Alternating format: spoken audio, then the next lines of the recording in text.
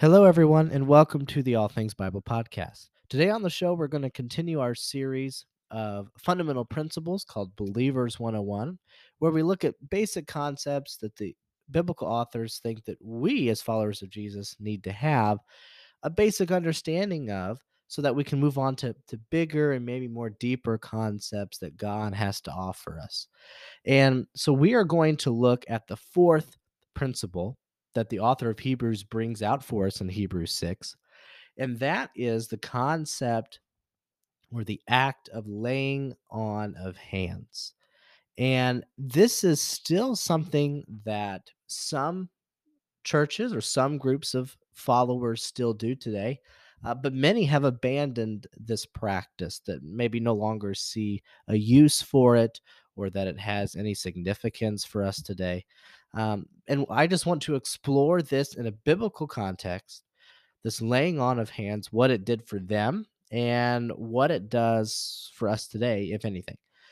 And so this act of laying on of hands doesn't start in the New Testament.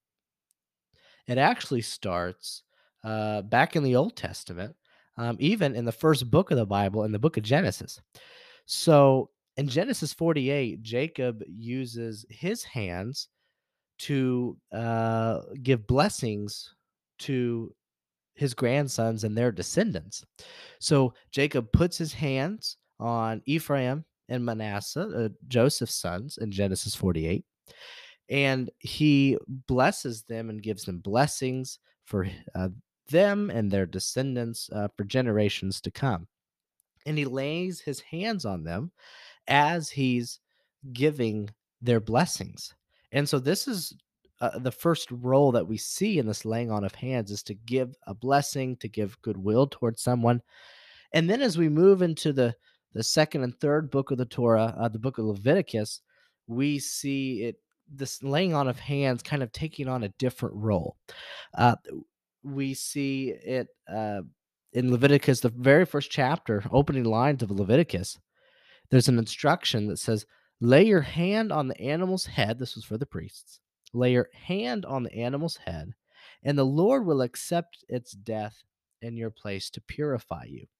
So the priests were to lay their hands on the head of the animal that they're about to make sacrifice, which would make atonement for their own sins or the people's sins. And if this laying on of hands was a way to transfer the guilt and the sin onto the thing that was being represented before Yahweh God. And that was this animal that they were sacrificing. And so they would lay their hands on the animal's head as an act of as a representative that would go up before Yahweh in a burnt offering or a sin offering. And so this laying on of hands could also be used as a blessing as well as uh, sacrificing an animal, transferring one sins onto another that's going to be sacrificed and atone for the people's sins. And so those are the two big roles that we see: transferring of sin and or the sacrificing of an animal, whichever way you want to look at it, and to bless people or to give blessings to someone. And as we transition into the New Testament period, into the time of Jesus, Jesus uses his hands, this act of laying on of his hands, for a couple of different uses. Sometimes he uses it to heal the sick in different ways, whether he touches someone's eyes or ears, or just puts his hands on them in some way, and it was a sign of healing that the healing is coming to that person. I mean, he healed many people that way. But Jesus also blesses the children by placing his hands on their heads to give blessing to them. So he kind of uh, he in this scenario here in Mark 10, the one I'm referring to, he kind of combines both the Old Testament role and the New Testament, or the both Old Testament roles of the blessing and the laying on of hands to transfer sin or to uh, for a sacrifice, and he combines both of those in a beautiful way when he blesses the children by laying his hands on their heads. Jesus does that as well in his ministry. And then, of course, later in the book of Acts, we see this laying on of hands being used to ordain or to set people in a certain position, to recognize the position they're being placed in, um, or even to give someone gifts. So in Acts 8, it says Peter and John laid their hands upon these believers and they received the Holy Spirit. So the laying on of hands was a representation of them receiving the Spirit. And this term, this laying on of hands, is an interesting term in the Greek. And so, to lay is to press upon, so to put your hand on something, and that's just the meaning of hands there. So to press upon your hands. So this hands represent this symbol of help or even power. Sometimes in the Old Testament we see by God's outstretched arm or God's mighty hand. We might hear those phrases, and it's a representation of might and power. And so when we see this laying on of hands, what it's really trying to symbolize is that we are pressing upon God's power.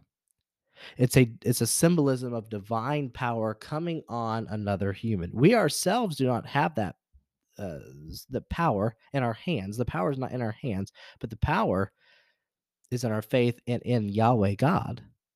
And so because we are laying our hands on someone for a certain reason, it's one human representing God's power coming on another human. It's a very, very powerful message. And in some cases, it's a representation of something spiritually that's happening, like the act of commissioning. Other times, it can be divine power coming through the act of laying on of hands, whether that's through healing or through a blessing. And this is what the writer of Hebrews, I think, didn't want his audience to miss about this laying on of hands. Of course, we can lay our hands on anyone. We can go around and people might think we're a little strange, but we can put our hands on people and nothing out of the ordinary would happen. But there seems to be this divine power at work when believers lay their hands on someone, on other believers, with God's will, of course, and real results can happen.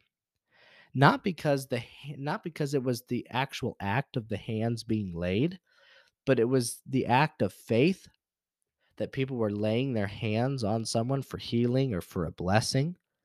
And because of the faith and prayer of those people doing that, the results happened.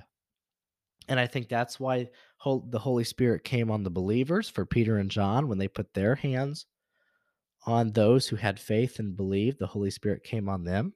I don't think it was because they just literally laid their hands on them and that's what caused the Spirit to come in. It was because of those people's faith that they were laying their hands on. That's why the Spirit came. But it was this powerful representation, this symbolism of divine blessing, divine healing, and divine power that's actually coming on that person in real results. And so the laying on of hands is a great symbol that represents a lot of things, can represent a lot of things, but it's also an act of divine power that's real and that can change people's lives. And that's the power of the gospel. And so I really think in terms of instruction on laying on of hands and the fundamental principles of what it's all about, I think this gives us a good idea and a good concept. And of course, when this article comes out, we'll dive a little bit more deeper into these stories and things. But I hope this maybe some clears up some confusion about the laying on of hands, and hopefully it helps you grow your faith more. Thanks for tuning in. God bless.